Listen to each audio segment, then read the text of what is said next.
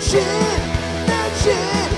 strap on in because we're talking about the nerd shit. Hello, everybody, and welcome back to Nerd Shit. Nerd shit. Nerd shit.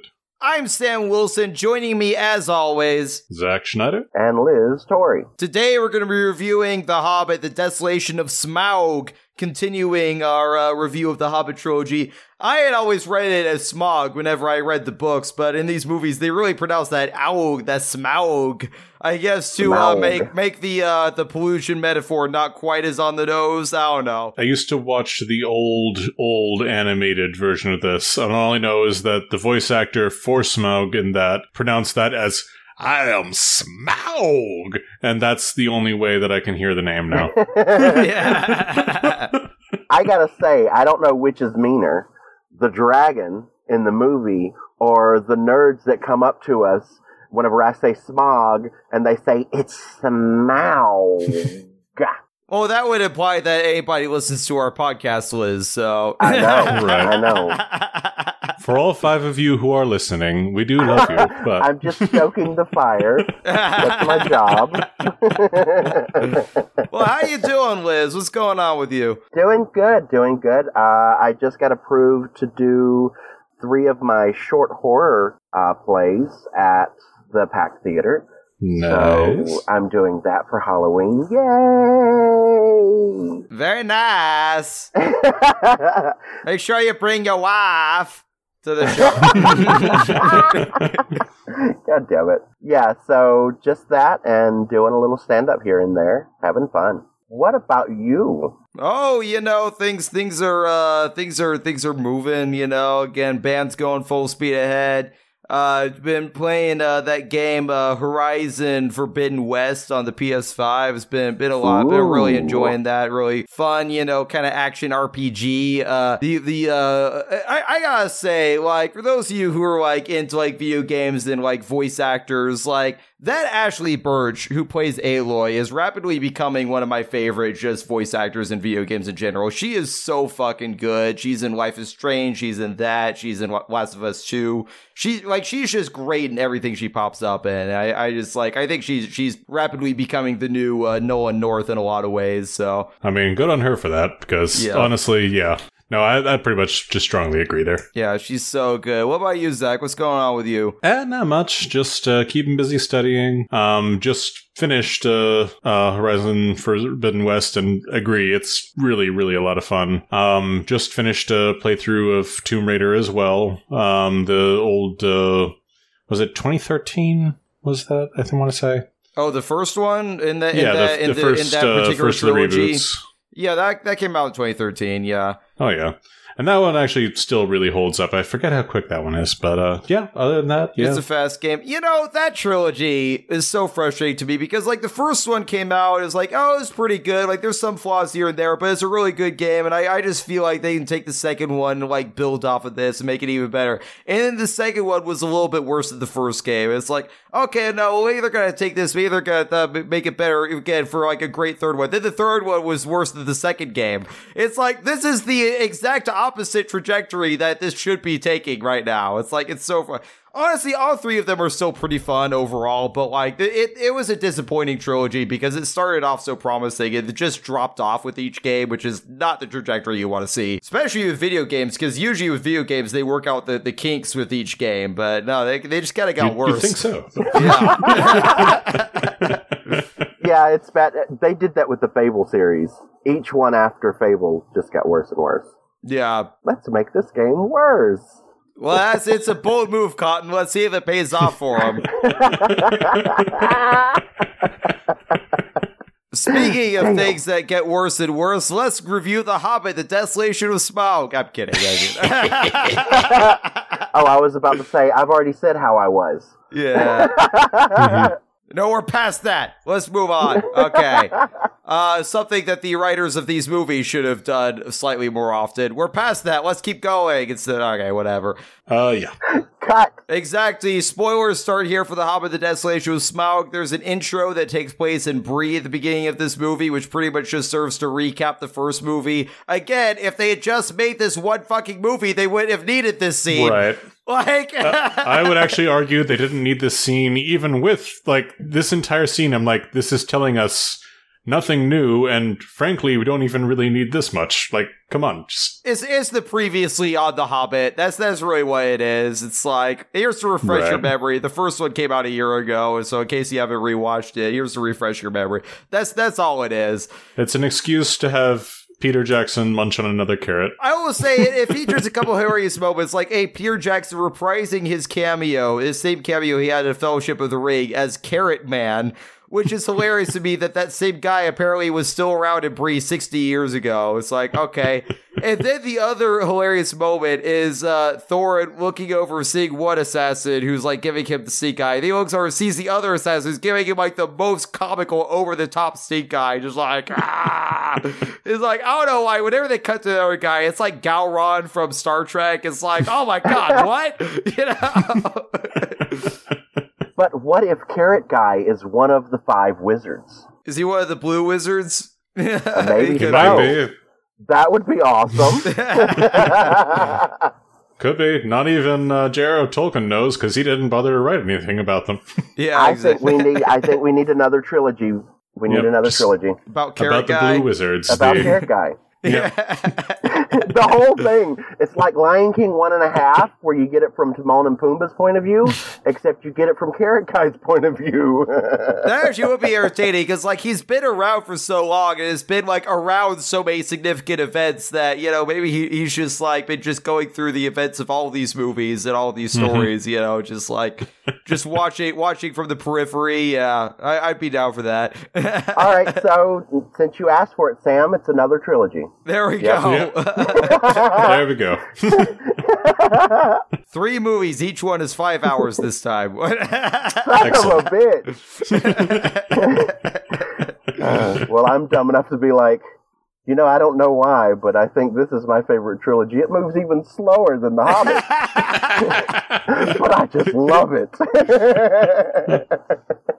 Well, it is a pointless scene, but it's still entertaining enough, you know. It's kind of fun to see Gandalf and Thorin's first meeting, I guess, but it's still there's you don't really need this scene, you know. It's another one of those. They could have cut it. They could have. Yeah. Right. They could have cut everything. Almost everything in this movie they could have cut. They could have cut the whole movie, but no.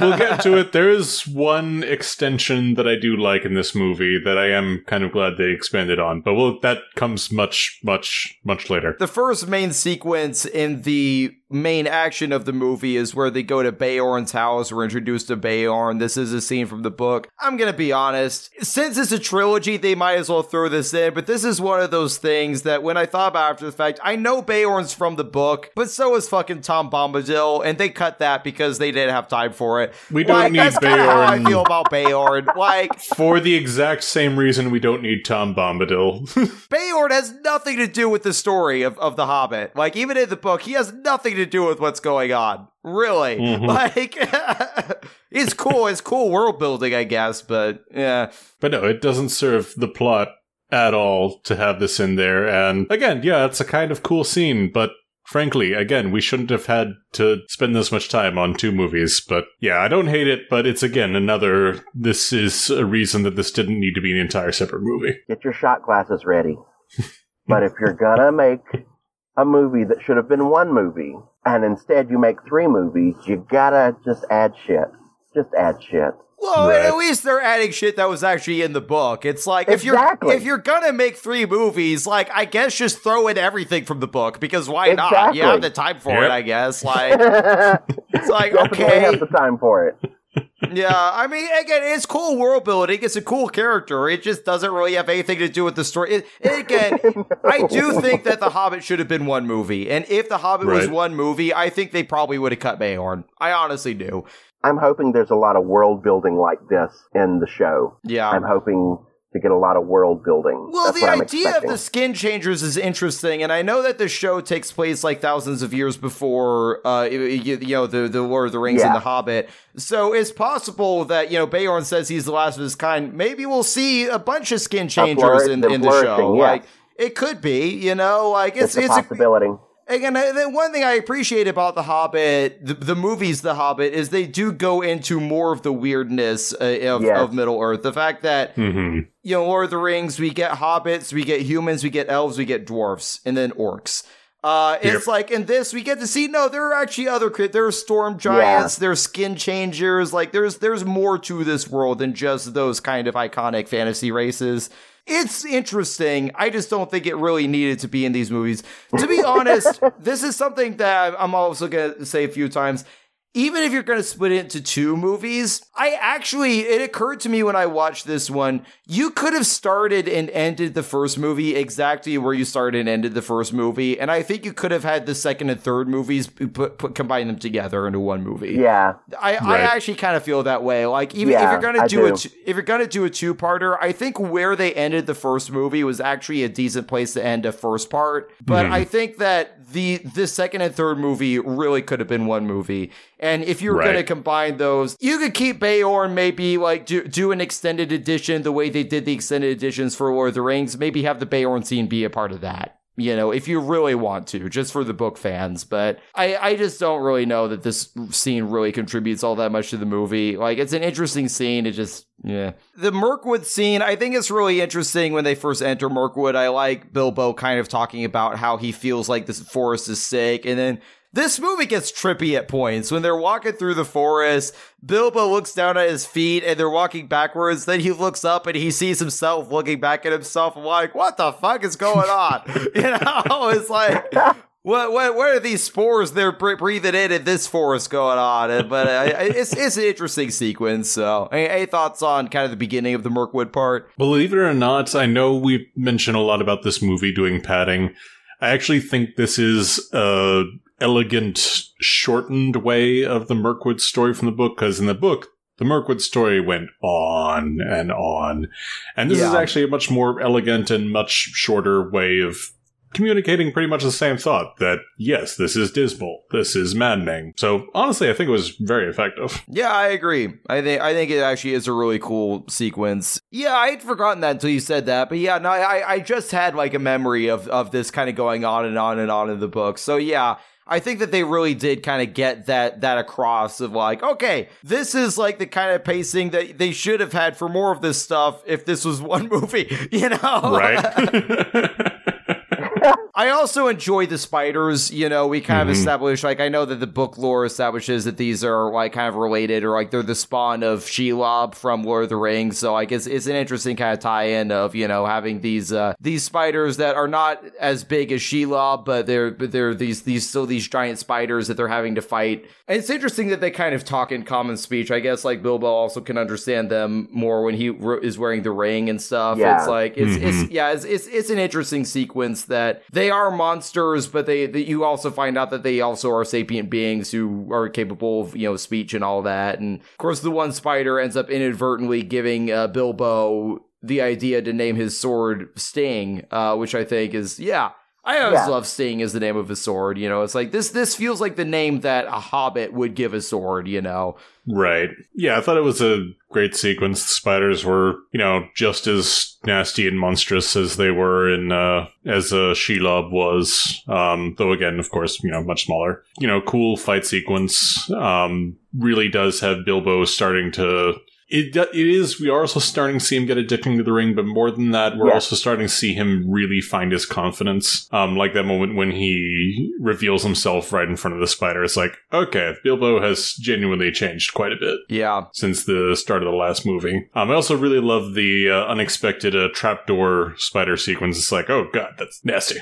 Yeah. I really enjoyed the way that the scene was shot, how everything is trippy, and then how we do get to see Bilbo starting to get addicted to his ring. It's very interesting, and you can kind of see how they do get addicted to the ring, because when he's wearing it and you don't have this big giant fire eye looking down your throat, it's pretty neat because you can communicate with all the other creatures.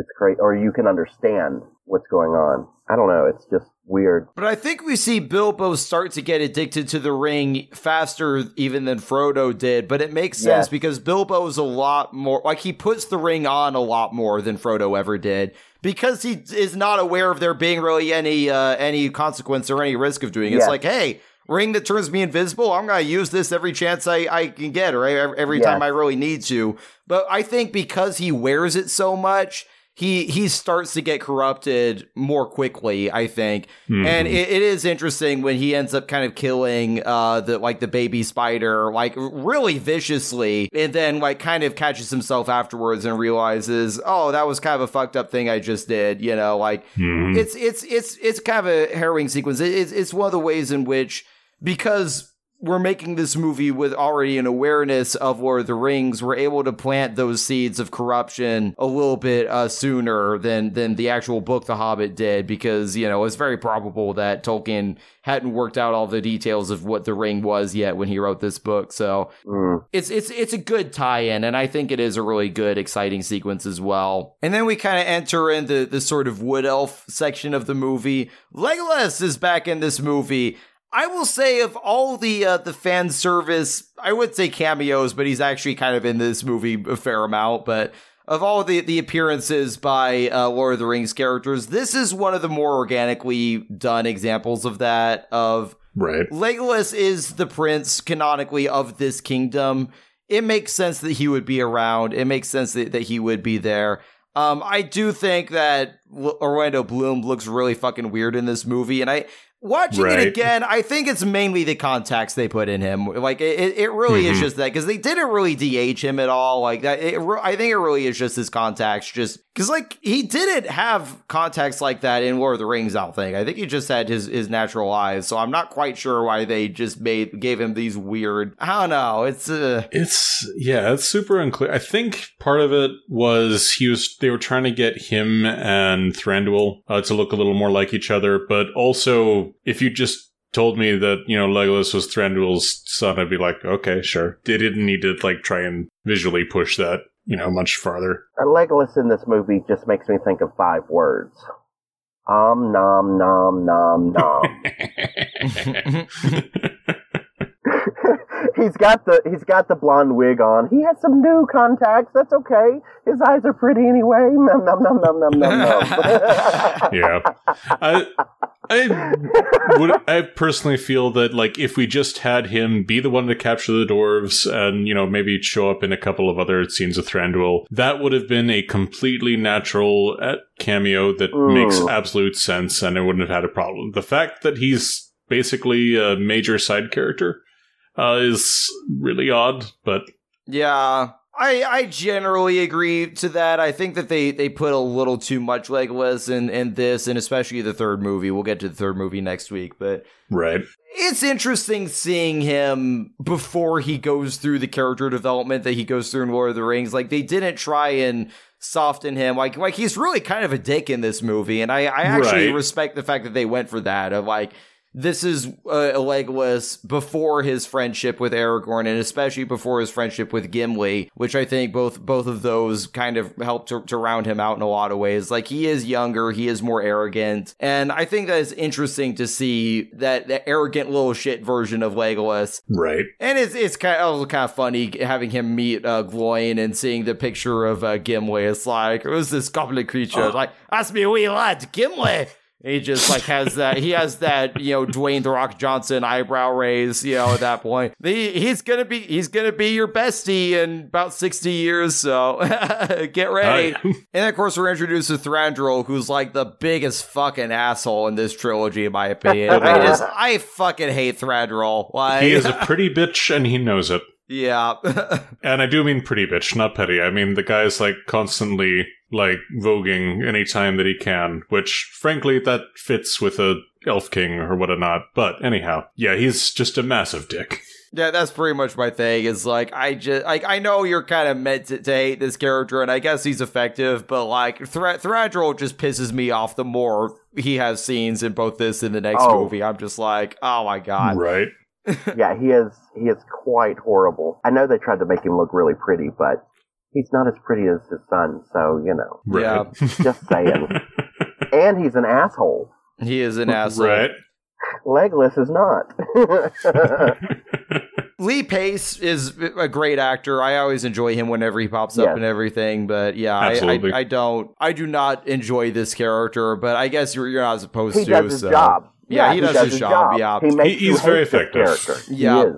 So, yep, credit to Lee Pace. You did a fantastic job at making a loathsome character. Exactly. And it's interesting seeing an elf who's so unlikable, because elves up to this point have been, like, especially elves in Lord of the Rings are these perfect, ethereal creatures, and they're full of wisdom, and, they're just generally kind of better than everybody. Like, it's interesting seeing somebody who thinks he's all those things, but it's just a fucking asshole, Right. They added a new character into this movie, Tariel, who's played by Evangeline Lilly, who just feels like, okay, I guess because there's no female characters in The Hobbit, they just felt the need to write a female character. I like her, but I don't know how much you need to be in the movie, but... My basic thought on it is that I'm not against the idea of adding female characters to the story, because, again, it is really goddamn weird that you're going to have basically, without her, you'd have 3 movies basically with almost no female characters at all, and certainly no female protagonists. That would be really goddamn weird. So I'm not against the idea of having her in there. I do find it frustrating that they have one female character and she's there for the love plot, and I'm like, Yes. yeah, Yes. of course. Oh my fucking god, yes. I mean, even if they had just, no, it pisses me off that there had to be a love story with the one female character that they added in. It's so fucking stupid. Why? If they were fond of each other, I could see that, but the kind of love that you're willing to sacrifice your whole life for, your whole immortality. She wants to give it all up for Keeley because he's so special. Because he made a dick joke when they first met. Well, You have known him for 2 days? it's the Disney thing, yes. Yeah. We're gonna get married. Bitch, you just met him 12 hours ago. Stop. I do find it funny that that Thranduil is trying to believe that there's some sort of love triangle going on. It's like, Legolas is really fond of you. And then anytime you see Legolas and Toriel interacting, it's like, no, they're kind of just bros, aren't they? Yeah. Yeah, they're just best buds. That's They're kind of just my best thing. buds. It's like, I don't even consider this movie to have a love triangle, because it really is just It that doesn't. line by Thranduil. Like, there's no other indication Right. in this movie that there's a love triangle. No. There really isn't. I do also find it funny that while Thranduil's doing that, he's also giving, like, super mixed signals. It's like, so, you're hot on Legolas, right? Right? I don't know. Well, you better not be. That's just it being a dick again. Yeah. It's like, Yeah. If you could just back away from my son and never talk to him again, that would be great. Or yeah. else finger across throat means death. Yeah. Yeah, the Tariel and Keeley love story, I get divided on it, because on the one hand, I don't know, when I watched these movies for the first time, I did find myself getting invested in this. Like, I like Keeley, and I think that it makes Keeley a more memorable character, the fact that they gave him this subplot. And I also do enjoy Tariel as a character. I actually do. There's a part of me that feels like maybe a story like this is something that they could have put in a completely different fantasy movie. It's like the idea of, they're being like the kind of star-crossed lovers of the dwarf in a romance with the elf, despite the fact that these are races that kind of hate each other. Like, sure, it's interesting, I guess. Like, I don't actually hate some certain things about the way that it was executed, but it is a bit of a Disney love story at the same time of like, yeah, you've known each other for like a day, it's Right. like, It's almost like a Lifetime movie. I can see that, yeah. Ariel. It's meets definitely Keeley. forced, and it's definitely shoehorned into the movie for sure. And I think that it's meant to make something that happened in the third movie, which I'll get to that next week. But I think that it's meant to make something that happens in the third movie more heart wrenching. The fact that there's this story, Right. like Yeah. I'll come back to that next week. So there's a little tease for you listeners. But here's what I'm gonna say about the lack of female characters in The Hobbit, and I'm gonna say something that is going to piss off some book purists. But the fact of the matter is, you have 13 fucking dwarf characters. There was no reason why you couldn't have made some of them women. Goddamn Right. right. Goddamn Honestly, right. There's no reason why Yes, you couldn't have there done it. isn't. And if you want to say something, it's like, oh, what? We're just going to change their names and change everything?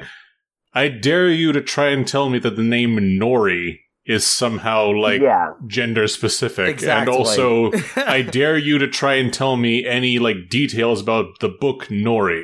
Yeah. Can you? I can't. Exactly. And I've read the thing several times. It's fundamentally not a character.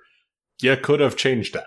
Yeah. It would not have mussed up anything at all. So that's something that's always kind of occurred to me, like, as I go back to this movie, because I do think, and look, there might be some people who listen to us and say, oh, these fucking woke people, whatever. It's like, I never, honestly, whenever somebody accuses me of being woke, I'm like, okay, I feel like I'm doing something right then, personally, but, Right. Exactly. like, that's kind of how I feel, but I'm pissing Yeah. off the right Why, people. thank you.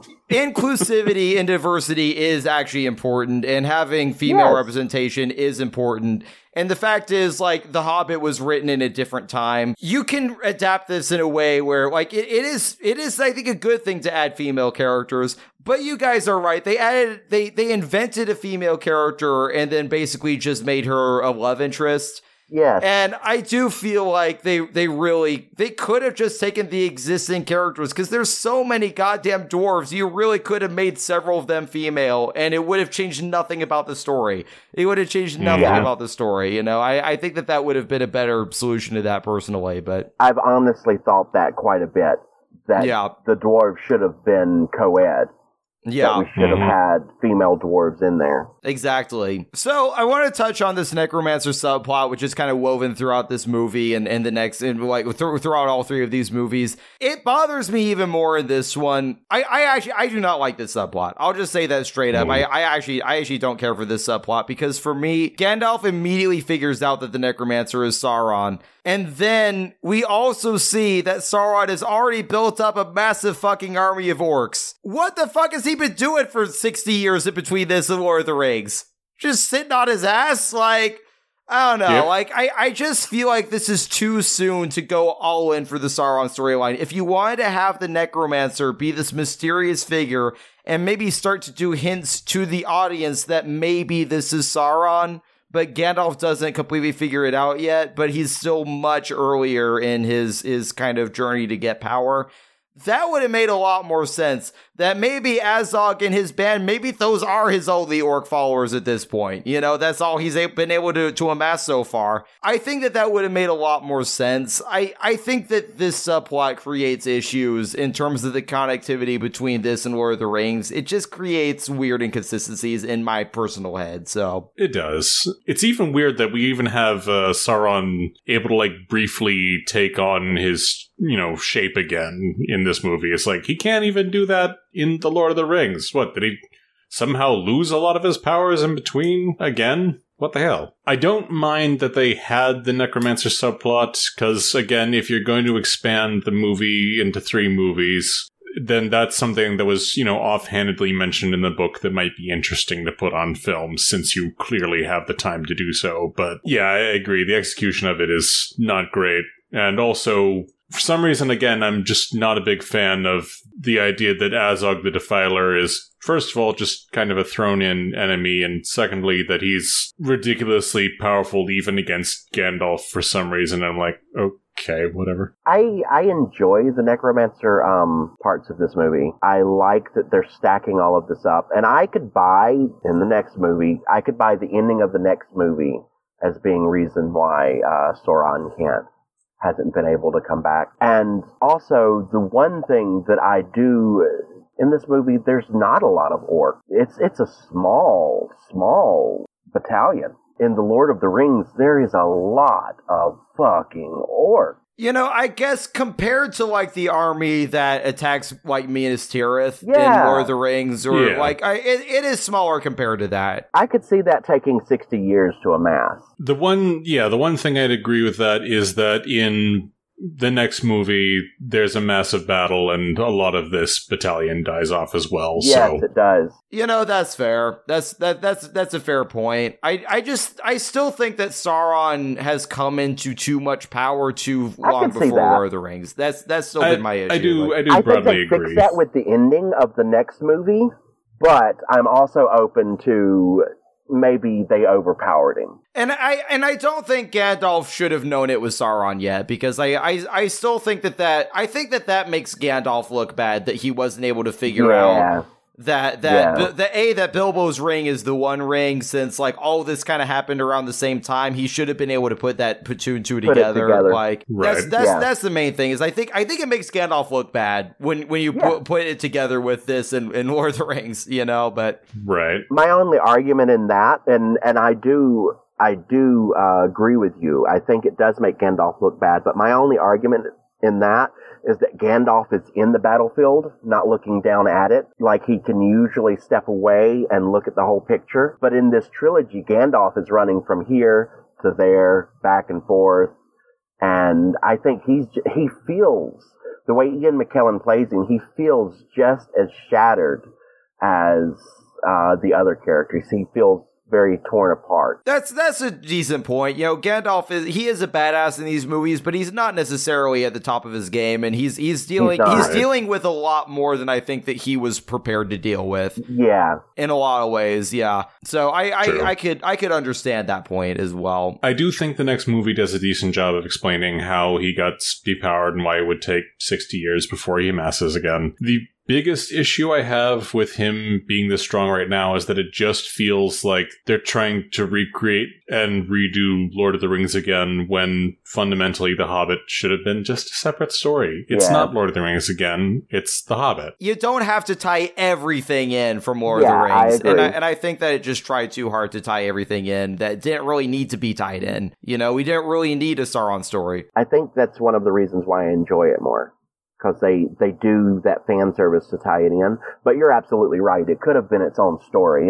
We didn't have to have all of this going on. We could have had glimpses and it would have been fine. That's how I felt. Just little glimpses, little hints, instead of, here's Sauron and he's gonna be Sauron. You know, it's like they didn't have to go as far with it. And I think I think they just go too far with the fan service in general. Like, because again, it's like I was saying, it's like you want fan service. There's already built-in fan service with Bilbo finding the ring, with Sting. You know, like there's already built-in fan service even in the actual book, The Hobbit, that you don't really need to go for it as much. Let's get to the Lake Town sequence. What do we think of Bard the Bowman? This is a very minor character from the book who does a major thing, so I'm glad that they did expand upon this character. The main thing I'm going to say about him is I really enjoy him, but I also think it's hilarious that Luke Evans looks more like Orlando Bloom in this movie than Orlando Bloom looks like himself. Yeah, that's true.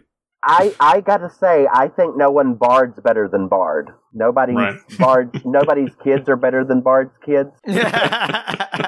Fucking Gaston. How many dozens of eggs does he eat every day? Like I know. I do like, you know, it's almost like he looks like Orlando Bloom, but a little bit beefier. So, he's a little more masked. It's like Orlando Bloom is got kind of a femme energy, and like Luke Evans is like the masked version of Orlando Bloom. Like right, yeah. And I love me some Orlando Bloom, but Luke Evans, I just want to bite his leg and catch Lockjaw and have him drag me around. You know, he's gay in real life, Luke Evans. Oh my god! Are you for real? You have a shot. Top hat when I meet Luke Evans. This was also the movie that turned me around on Luke Evans, because I actually used to not really care for him as an actor, but I think that there were just some movies where maybe the writing wasn't good or the direction wasn't good. This movie, I was like, okay, I'm starting to like him.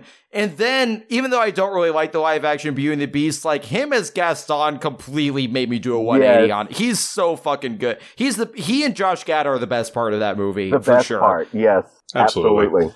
But yeah, no, I love him, and I agree that out of all the parts of the book that should have been expanded on instead of trying to do just a straight adaptation, even if this was one movie, I would have wanted them to do what they did here and expand on Bard, because otherwise he is just some rando who's like, a dragon coming, I'm going to shoot that. Exactly. And you get no other information about him except that he might possibly be the King of Dale. Who knows? Yeah. But I don't know, like, it would have been, like, hilarious if they just kept it exactly like it was in the book. Just have Bard show up, but he's played by, like, Brad Pitt or somebody, like, oh, hey, what's going on? Bye! You know, just have it be just, like, random cameo, like, what? Who was that? No, I don't know. Or like, have it be like Arnold Schwarzenegger, but he just shows up with like a bazooka and just shoots the dragon out of the sky. Just completely jump the shark. I don't know. Looks like that dragon is going down in flames. We all know he's more like Jean-Claude Van Damme than any of them, because he takes a dragon out of the sky with a bow and arrow. And only Jean-Claude Van Damme can take a helicopter out of the sky with a bow and arrow. That's right. Bard, how are you going to take out this dragon? I guess I'm going to wing it.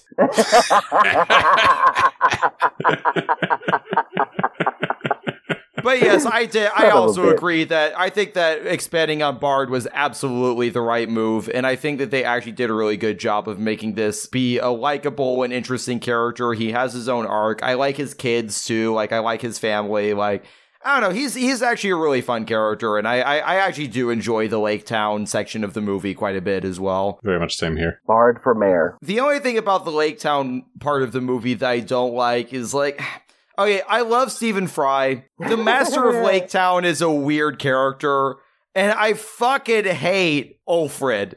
Like, not even in, like, you're supposed, like, a love to hate. I think he's a badly written character. I honestly do. Like, the Master and Ulfred are, in my opinion, a bit much, like, I get what they're going for, and the general archetype works fine, but also they leaned way too far into it. Goddamn, especially for Ulfred. Like, the Master, okay, I can kind of see the Master could technically have worked. Ulfred, it's like they tried way too hard to have the unlikable weasel character. yes. And they just, instead of picking, it's like you have a chart that says, okay, pick 3 traits for your unlikable weasel character, and they misread that and they just checked the entire box. It's like, why the fuck? Good lord. Anyhow, yeah, Ulfred he's just so far into that archetype, and he lacks so much identity past that he's terrible. Yeah. And not in the way that he's supposed to be terrible. I enjoyed it. I knew you would. I knew you would. I love cheese. I can't help myself. And if you ask me, I think his type of cheese is Gouda. And again, I like the Master's cheesiness like that. Actually, that kind of worked for me. It's Stephen Fry. I mean, Stephen Fry is the motherfucking master. You know, he's fucking awesome. And when I say he's the motherfucking master, I'm not just talking about the character. I'm saying he's a master of comedy. It's Stephen fucking Fry. I hope he introduces himself that way. Yes, I'm Stephen fucking Fry. No, he's always a win.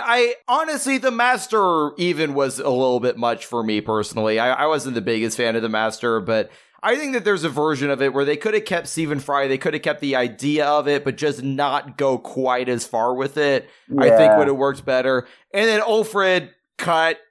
I just don't even. You can have a dick assistant, but don't, like, go full Ulfred. Never go full Ulfred. See, like, after these movies, I feel like that's the thing we can say now. Just, you went full Ulfred. No, never go full Ulfred. God, that fucking unibrow, too. Like, And, of course, we finally make our way to the Lonely Mountain, and them getting to the actual door, all of the dwarves give up way too fucking fast. That's always bothered me about this movie. Like, it just feels like you've been on this journey for, like, you know, however many months or whatever. It's like, oh, I guess it's not gonna work. Let's go home. It's like they were like, Knock, knock, knock. Well, damn, I guess we must have missed it, so... All right. Yeah. Back to home we go. It was a good try, guys. Good try. Yeah. The tension with the door was just kind of, it was manufactured. It was very manufactured. Again, it's just pulling it out. It's just stretching as much as possible. It's like, look, they're already sneaking into a mountain with a dragon in it. You can just have the door go okay, but then it's like, right. And that was the easy part. Well, like, I actually kind of liked the thing of the ambiguity of they think it's the sunset, but it turns out to be the moonlight. But they can have a more abbreviated version of that. Be like, why isn't this working? What did we miss? Then the sun goes down, the moon goes down. It's like, oh, the door's open. That's what it was. It was the moonlight. You didn't have to have the whole thing of like the whole dwarf gonna be like, all right, let's back up, let's go home, we're done here. You know, like, right. and then of course also the manufacturer moment of tension of like Bilbo fumbling with the key and Thorin having to catch it. Like, just that whole thing. It's like, cut it out. I agree. I completely agree with you on that. It's like, come the fuck on. Yeah, just let's get a move on. So it's another example of if they were to do one or even just two movies, this is one of those scenes that could have been way abbreviated, I feel like. If I were Bilbo, I would have let them do their thing and walk on. I wouldn't have told them that I figured out how to unlock the door, and all of that gold would have been mine. Not just a 14th of the gold, but all of that fucking gold would have been mine. So there we go. Don't even have to worry about carrying it back to the Shire, because guess what? You can pay people for that, because you got the gold. It's like once the dragon's dead, it's like, you know what? The Shire's cool and all, but I can just live in this dwarf kingdom. I'm the lord of this dwarf kingdom now, bitches. It's creepy and it's in a mountain, but I got gold. This Arkansas makes me feel sick. Let's get rid of that. No, thank you. Is it cozy like a hobbit hole? No, but you know what fixes that? Money. Renovations. Gold. I would die from trying to swim in the gold like Scrooge McDuck. I'd go in to do a head dive in. Crack! Yep. Well, Liz is dead. That's right. People who say money can't buy happiness don't have enough money because... That's right. That's right. I would like to find that out for myself. Yeah. What about that scene where Bilbo has to sneak into the treasure chamber and we meet Smaug for the first time? Of course, I also remember when this came out, this was at the height of the popularity of the show Sherlock, and getting that reunion between Martin Freeman and Benedict Cumberbatch in a very different way was fun. Oh, yeah. You know? Yeah, I remember all of the memes. Watson? Sherlock.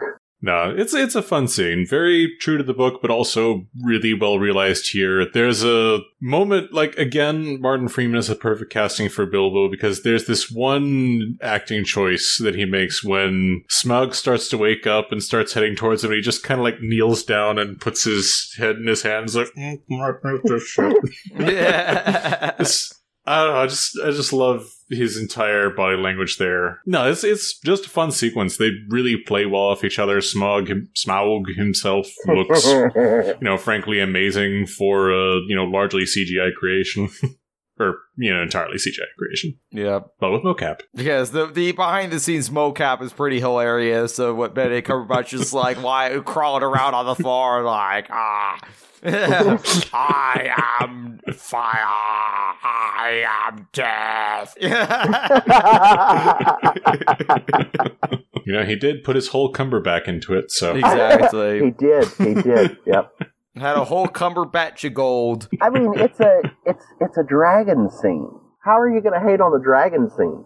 A dragon sleeping in gold. I mean, that's fucking awesome. It's Godzilla, but he talks. Oh my god. Look who's talking for. Super arrogant. Good lord. Yeah, I wasn't sure how the talking dragon thing was going to work in these movies, but they really made it work in a way where like it felt in universe. It didn't feel cheesy. Like it just is. It's a talking dragon, and he's every bit as terrifying as a dragon would be. I could see him being so arrogant too, because he's on the top. It's like, we humans say there's nothing on this earth smarter than us. Well, Smaug thought there was nothing on Middle Earth smarter than him. I actually really like how even somehow sleeping under a pile of gold for years, he more or less gets entirely the plot of Thorin down. It's like, yep, nope, I am actually surprisingly well informed for a guy who's supposedly been out of it for years. Yeah. Or at least smart enough to make the connections, but also paranoid enough that he makes a couple of wrong connections with Lake Town. It's like, yes, it's not a conspiracy. Yes. It's a nice parallel to how Bilbo might be eventually become with the ring, how Thorin is currently starting to act with that. It's like, this is what that sort of, covetousness turns you into. A lonely, sad, hateful monster. It's the addiction. That's been throughout the movie, and how it can get really bad.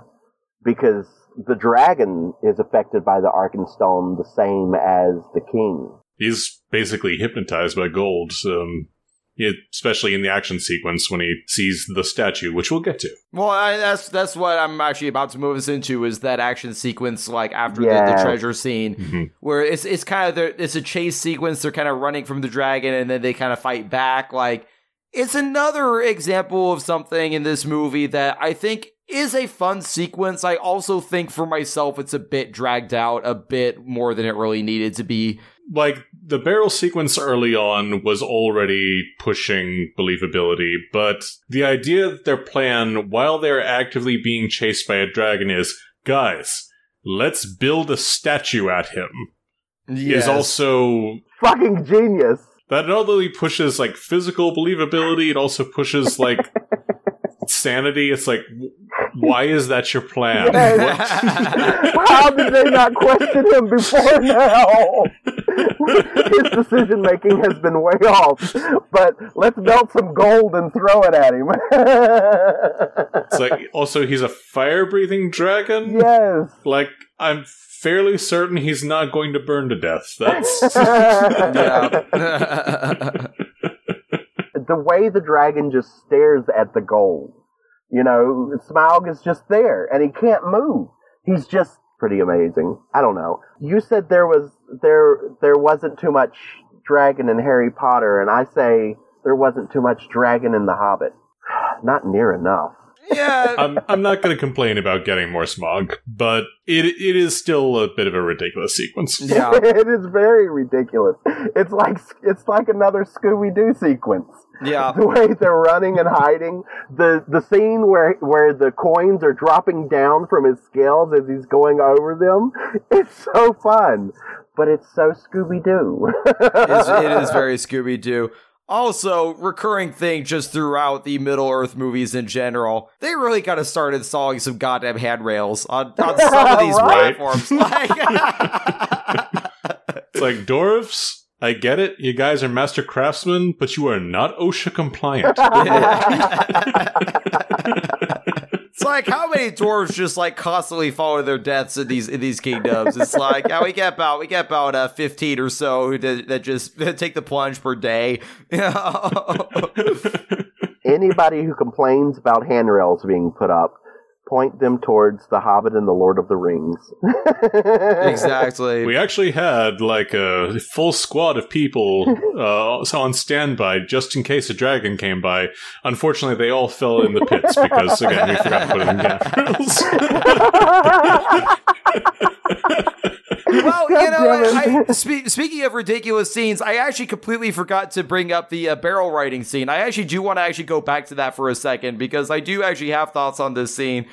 I actually enjoy the hell out of this scene, and my favorite part of it's so fucking stupid, but my favorite part of it is the one dwarf who is like rolling in the barrel. The barrel like pulls, like takes out these orcs, then it bounces off, takes out these orcs, and then he lands. His arms and legs break through the barrel with the axes, and then he starts spinning around, just going through the orcs. This is one thing. Like, there's a lot of really dumb things that happen that stretch believability in these movies. This is the one for me that just goes so far into it that it just goes all the way back around. It's just brilliant. I think it's so fun. It's so funny every time I watch the movie. It's just like, I love it. It's completely stupid, but I love it. Yeah. No, that's pretty much my thought on it as well. It's like, you know what? Nothing in this sequence makes any goddamn sense, but they're not trying to, so. Stomping on heads, twirling around in the barrel. I could believe Yep. it. I could believe it. We also have Legolas, again, doing the classic Legolas fighting style of, I'm just slightly better than everyone else. Yes, Yes. Including, like, doing his skateboarding moves with a couple of orc bodies at a few times. It's like, oh, wow, okay, apparently that's just like a patented Legolas style. Exactly. Yeah, that's just the way he rolls. Get it, Legolas. I love my cheese. One of, what can one I of say? these days, he's going to learn to put wheels on it, and then everybody watch out. It's like how Bilbo's ancestor invented the game of golf when he chopped off that one goblin's head. It went into the hole. It's like Legolas actually invented skateboarding in a similar fashion. The only thing I'm going to say about that barrel riding sequence, it is such a weirdly specific thing, but it always is weird. There's a handful of shots in this scene where it looks like they just slapped a GoPro to the side of a barrel, and it has like this weird like first person shots. It's like, this like does not look like the cinematography of the rest of the movie at all. Like, it's really, it's just a couple of weird jarring shots in the scene every time. I'm like, okay, I'm pretty sure it literally is a GoPro shot. Like, it looks like a straight up GoPro shot. It's just like, this does not look like the rest of the cinematography, even in the scene at all. It's like, okay, you know, it's a nitpick of nitpick. It's not even really going to take away from my score of the movie, but it always is just like, that's weird. But it's always there whenever it happens. It's like, it's like, all of a sudden it's looking like documentary footage of, you know, some like whitewater rafting. That's what it looks like. Yeah. It does. So with this movie, of course, ends with Smaug kind of going to wreak havoc on Lake Town, and with that Bilbo line, you know, what have I done? What do we think of where they specifically chose to chop off the end of this movie? I hate it. It's so stupid. It does kind of underscore how the entire chase sequence was completely pointless. It's like, this is just an action climax sequence because for some reason we decided to make this 3 movies. So we need an action climax sequence and we need an ending. There was not ever going to be a good place that they could cut this to prepare for the next movie, because fundamentally this should not have been 3 movies. That, like, we keep saying that we kind of would have preferred it was one movie, that we think it should have been 1 movie. Really, honestly, it does not work very well as 3 movies, and this ending is a big reason why there was not a good place to transition. I think that they should have gotten to the death of Smaug, and then they should have gotten just a little farther. Oh shit, there's something coming. I think that would have been a good ending. Right now, it just seems like they threw a dart at where they were going to cut them. These 2 movies. Where did let's cut it here. Oh, okay. That's an interesting choice. Let's do it. I'm actually going to kind of be the odd man out here, because I do agree fundamentally this should not have been 3 movies. I think there's a version of this where it could have been 2 movies where it would have been fine. And again, had they done that, I would have actually had the first movie pretty much been the first movie. There's stuff in there in the middle that I would have cut, but I would have had basically just a slightly shorter version of the first movie as is. And then I would have put 2 and 3 as 1 movie. That's how I would have done it. Having said that, if you must split this into 3 movies, I remember when I saw this in the theater and getting to the ending of, you know, that last line of what have I done, the cut to black, the credits, like, and being like, ooh, that's an exciting cliffhanger. And I still actually maintain that. I think it's actually a really cool and really kind of chilling way to end the movie, of like that cliffhanger in particular. Like, I totally see you guys' points, you know, if they wanted a climactic scene, they could have had the death of Smaug would have made more sense on paper to have been the climax of this movie. But at the same time, I don't know. It worked for me. It actually really did work for me. And I remember, because this was an ending, like, it did its job as a cliffhanger, because this was an ending that made me want to see the next movie. And I honestly think had they ended it with the death of Smaug, I would have been like, all right, that was a good 2 movies. I feel like I'm good. You know, like this kept me coming back for the 3rd movie. And I have my own thoughts on the 3rd movie, but I think as a cliffhanger, I think this did its job. I honestly do. But I also understand you guys' points, but I actually surprisingly do enjoy where they chose. If this must be 3 movies, and I still agree that this should not have been 3 movies, but if it must be 3 movies, I think this was actually a cool place to end it. That's my honest opinion, because I think it's an exciting cliffhanger to get people to come back. Yeah, pretty much agree there. Well, let's go ahead and go into our overall thoughts and our score of 1 out of 10, and I'm going to let Liz start this week. Lots of fun. I got a dragon at the end of the movie. I got to see the ring and how it worked without that big, giant, scary-ass eye looking at you. I don't know. It was a lot of fun. I loved what they did with Radagast and Gandalf's subplot with the necromancer. I think it was a lot of fun. I'm going to give it the only thing, my biggest complaint about the whole movie is where they ended it. I think that they should have at least gotten to the end of Smaug. Just because when you go into the third movie, it's just like the first 10 or 15 minutes of it, and it feels rushed. It would not have felt rushed if it was in this movie. That's the only thing that I count against it. But with that said, that's a little tiny critique. It's another one of my favorites, so I give it an 8 out of 10. One of the big criticisms of this trilogy is that, it does add in a lot. For the most part, I feel that Desolation of Smaug actually just sticks with a book, except what it does add is actually stuff we would have wanted more of. A little more Smaug and a lot more Bard, so that we can, have him be an actual character. I think that conceptually, the idea of having Toriel added in as a major female character is a good idea, because frankly it was really needed, and again, strongly agree that several of the dwarves should probably have been reimagined as women in this version, because frankly, yeah, you have 14 major characters and they're all dudes. But it does frustrate me that the only major female character in this film is in a love plot, so. Ultimately, this is a really entertaining movie. It does have some of my favorite moments from the trilogy, so yeah, I'm going to give it a 7 out of 10. The Hobbit, The Desolation of Smaug is definitely my favorite of this particular trilogy.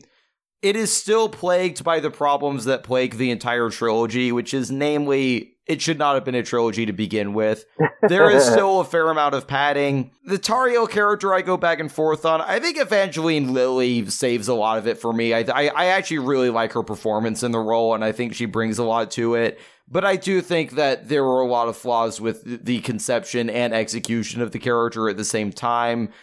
I think that they went too much in with fan service for Lord of the Rings. I don't like how much and how obvious of a Sauron connection it had. But I do think that this movie is really fun. I think it moves at the best clip. The first one kind of drags a little bit, but this one moves at a really good clip. And I'm never really bored while I'm watching this movie. I do think it's really entertaining.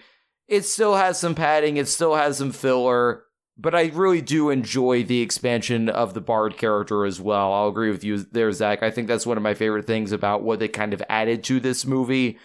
I'm going to give it an 8 out of 10 overall. I do think it's the strongest in this particular trilogy. Well, having said all of that, Zach, where can the folks find you? Folks can find me on the Facebook as Zachariah Schneider. They can find me on the Twitters as Zachariah Schneff4 and Instagram under the same name as well. Liz, where can the folks find you? You can find me under The Liz Torrey on all social media and YouTube. I'm Sam Wilson. You can follow me on Twitter and Instagram at SCWilson_actor. You can follow my band Gas Station Boner Pills at The Band of Boners. And you can follow Nerd Shit at The Nerd Shit Pod on all social media, Facebook, Instagram, Twitter, and TikTok, all at The Nerd Shit Pod. Make sure that you're subscribed to us. We are on all platforms, anywhere you listen to your podcasts. Subscribe, give us a star rating, give us a review. And we are going to go ahead and continue our Middle-earth saga and go ahead and finish out with The Hobbit, The Battle of the Five Armies next week. So make sure you tune in next week to hear us kind of conclude our thoughts on the overall Hobbit trilogy. And in that episode, we are going to give a score both to that movie and to the trilogy as a whole. For Zach Schneider and Liz Torrey, I'm Sam Wilson. Thank you for joining us for Nerd Shit. Nerd Shit. Nerd Shit. Say shitty nerds. Nerd shit, so strap on in, because we're talking about the